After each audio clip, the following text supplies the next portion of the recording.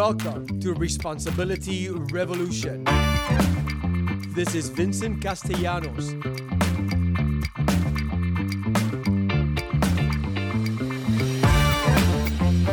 Responsibility Revolution is taking responsibility for all things you. No one is responsible for your well-being. You are.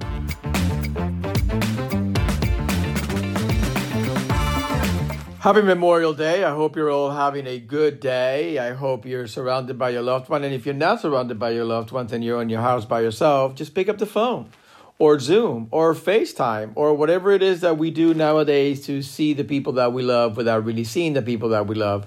Or maybe get in your car and do a little Corona visit. Show up and stay 6 feet away, together but apart.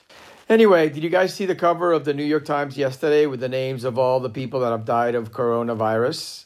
I did, and it was kind of sad, but it was also very reflective, which takes me to what I want to talk about today. I remember last week I had that one day where I got really frustrated because I saw somebody without wearing a mask. I saw two people without wearing a mask in an enclosed space, and I was angry and sad and fearful and frustrated, and I don't feel that way today. And a couple of things happened as a result of that. One, I realized that I needed to just unplug. I needed to unplug to be able to replug again, much like a computer. You know, every once in a while, a computer needs to be rebooted, and so do we. I needed to be rebooted. And so I'm glad that I was compassionate enough to just allow myself to be in those feelings without trying to change them or seek a solution, and just gave myself a day to be in frustration and fear and sadness and anger, and just sit with it. It shows me that I'm compassionate with myself today. I don't beat myself. The other thing that I realized is that I was not practicing my own philosophy of taking responsibility for all things Vincent, and that I am responsible for my own well-being. I was basically giving all the power to my neighbors without a mask. They needed to do something different in order for me to be okay. And that's not how life works. I need to continue to do the things I need to do to be okay without expecting you to change or do something different to satisfy my needs or wants. So that was good. But the thing that was most impactful for me is that I realized a couple of days later that the reason I was so sad and I cried is because I was experiencing a little bit of a mourning process.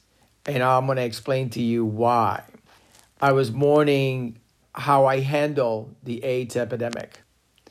And I'll tell you a little story. When AIDS hits in the early 80s, I was living in New York and I was in my early 20s. And people were dying all the time. People were going into hospitals all the time. People were disappearing because they were going back to their hometowns. Nobody ever heard from them again, all the time. And I was kind of like in denial of it a little bit. And I remember this one time, I used to go to these two bars in the west side of New York City called Spike and the Eagle. They were one block away from one another. And pretty much every night I would end up there at some point and go from one to the other, from one to the other. And I remember going there this one particular night and not recognizing anybody, and going to look for my favorite bartender, and he wasn't there.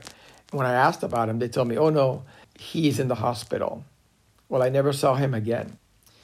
And back in the day, my solution to the AIDS epidemic, my solution to the crisis that was going on was to drink more, do more drugs, and have more sex. And I had two reasons for it. One is I thought I was invincible. It would never happen to me. And the other one was, I'm going to die. I already have this. I'm going to die anyway. So what the hell? Let me just drink and drug and fuck as much as I can. And so I wasn't a guy that was used to taking responsibility for himself or his life or for anything. I was not that guy. So when I saw these two ladies without masks, it kind of brought me back to that moment of who I was, right? Because it's not who I am today. Today I am the total opposite of that. I am a guy who's extremely responsible for all things Vincent, and I don't make situations worse. I take care of myself, and in so doing, I actually help the people around me. I help my environment. I help my fellow men just by taking care of myself, just by being responsible, just by following the rules, the regulations, the mandates, just by doing what I'm really supposed to be doing and not trying to sort of like impose my way through everything. So that's the reason why I was sad. At the end of the day, it had nothing to do with my neighbor. And in hindsight, I thank her for that moment because it gave me an opportunity to reflect on the man that I was and the man that I am today. And the man that I am today is someone that I'm proud of, I love, and more importantly, I like. So my assignment for you guys today, this week, if you want to take it requires a little bit of writing. So think about a time in your life when you have been, when there was a crisis. And think of how you reacted through that crisis. What were you like during that time in your life and that crisis in your life? What are the things you did? How did you handle it? And then look at yourself today. How are you handling this crisis? Who are you today? What are you doing today?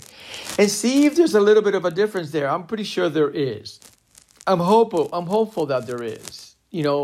We don't always get an opportunity to give ourselves credit or to see how much we've changed unless we take the time to reflect on how we were and see how we are today. So in this assignment, my wish for you and my hope for you is that you get to see how much you've grown and you've changed and who you are today. So give it a shot. See if you like it. I hope it works for you. Like I say every week, if you want to talk to me, I definitely want to talk to you. And by the way, thank you so much for all the emails and the phone calls as of my episode last week. It really touched my heart.